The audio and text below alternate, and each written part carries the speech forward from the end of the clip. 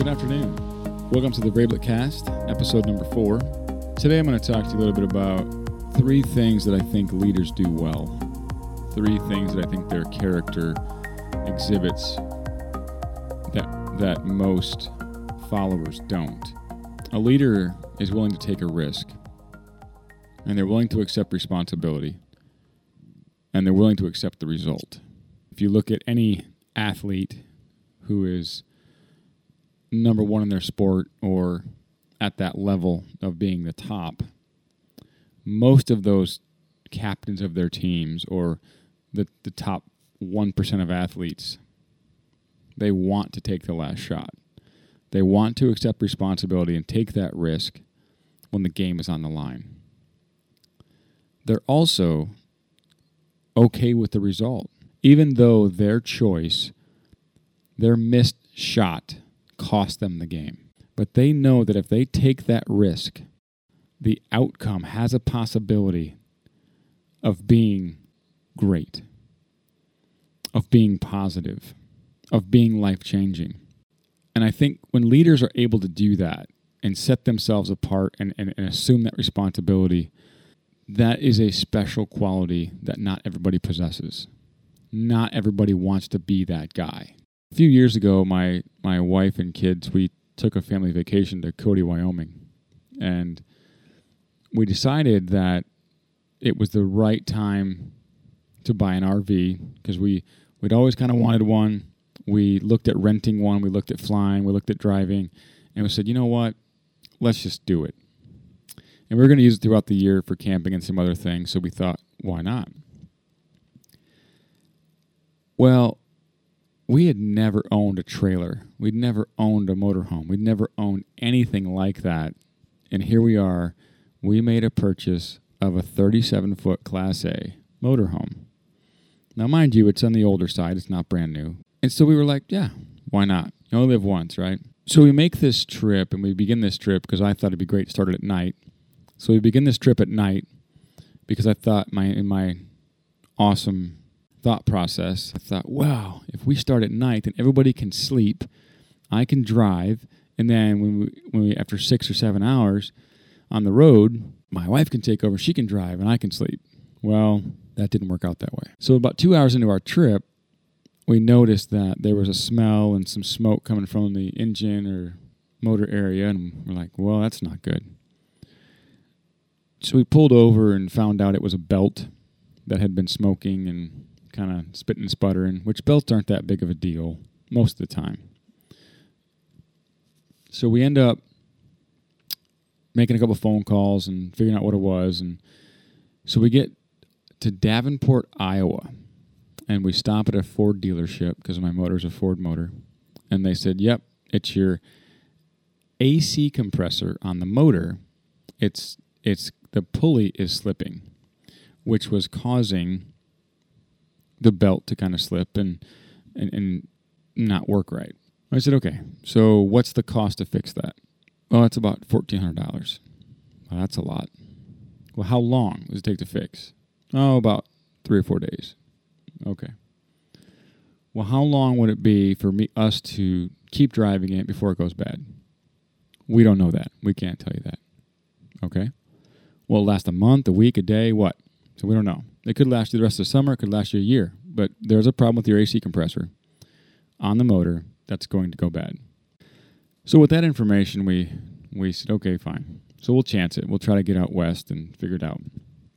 So we headed out. We got out to Cody just fine. No problems after that incident or that night. While we're in Cody, we checked with the dealership out there, and they said, well, yeah, we can fix it for $1,200.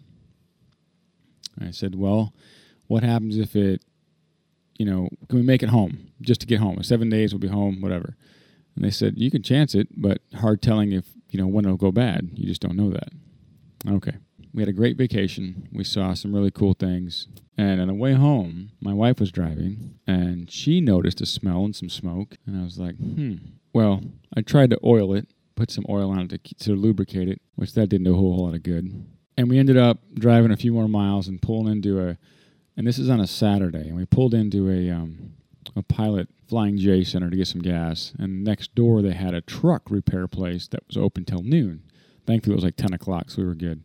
We pulled in there, and the guy's like, yep, the AC compressor's about to go bad. Okay, how long do we got? I just got to get home. I mean, I got like 14 hours to go, and I'm home. He said, well, I can't tell you're going to make it there because it's in pretty bad shape. It's fraying the belt. You know, it's wobbling. It's going to seize up. Okay. How much is it to fix it? $1,200. How long? Well, mind you, this is on Saturday. So he said, well, I can order the part today. We'll get it on Monday. And then we'll take it out on Monday, put the new one in. Should be back on the road by at the latest Wednesday. Well, upon hearing that news, that kind of sent shockwaves in the old family because the kids have to go back to school on Monday. We were on fall break. Very trying time. How are we going to get the kids home? How are we going to get my wife home? How are we going to do all this? Very, very stressful. A lot of money. What's going on? So then I asked the question. I said, what happens if I drive this home and the belt breaks? I said, well, if the belt breaks, you're going to lose your power steering and power brakes. Okay. What else? He said, nothing. Unless it takes out your serpentine belt, which is the belt that goes all the way through the motor. If that belt goes, your engine will stop wherever you're at. You're done. Okay. So I said, can I chance it? He said, yeah, you can chance it. So we left there. We're heading east, heading back home. And we made it about, I think, 10 or 20 miles maybe down the road. And sure enough, started smoking again. And we found a Walmart, thankfully, with an exit. And we turned off the exit to get to the Walmart parking lot just to sit there. And right as we were pulling into the parking lot, the belt went.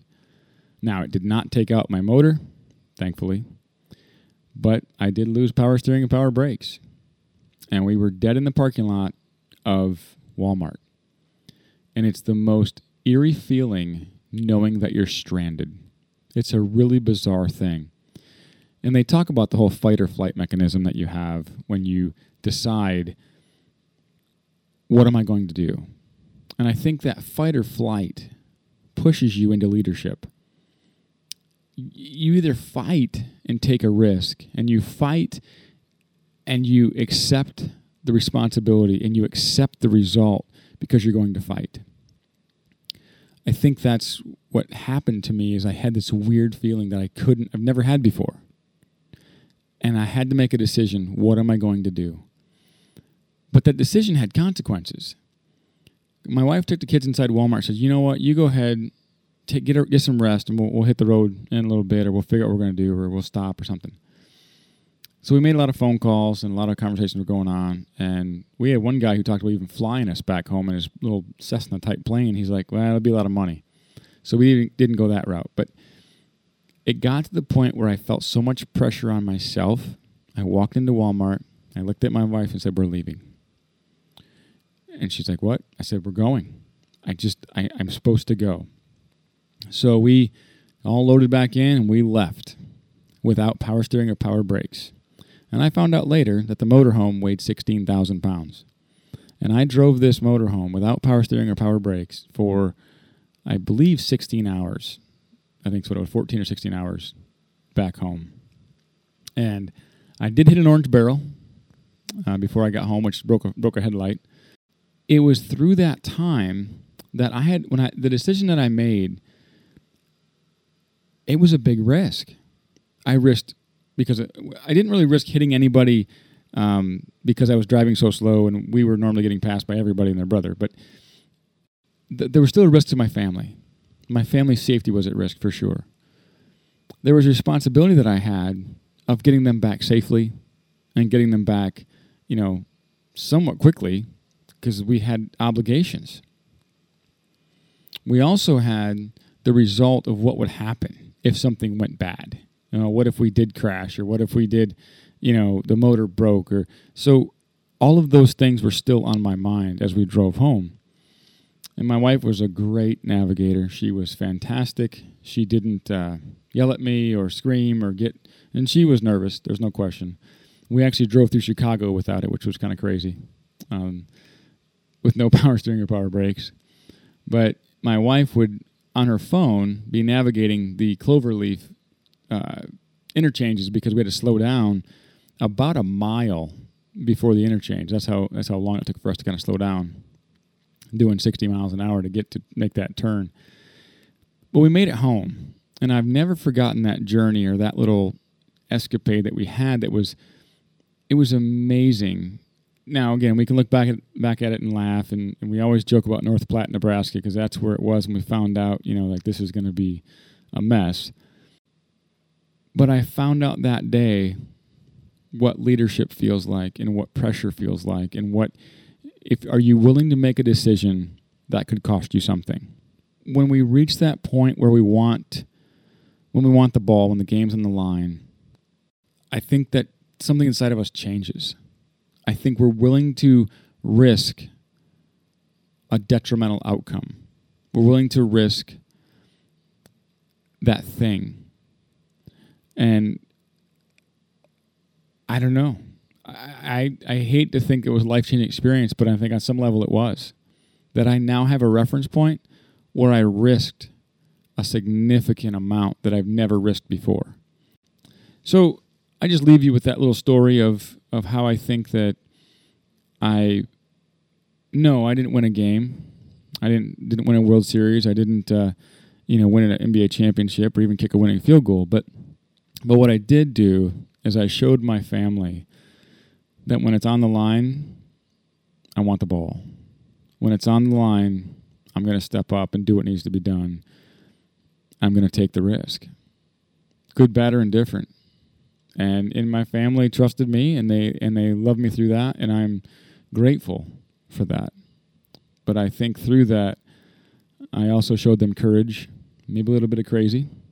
We made it home safe, and that's the important part. So, today, as you go out today and as you listen to this, I hope that you can think about a time when you were at least maybe not pressured as much as I was, or maybe not pressured as much as a top athlete, but maybe there was a time when you had to make a decision.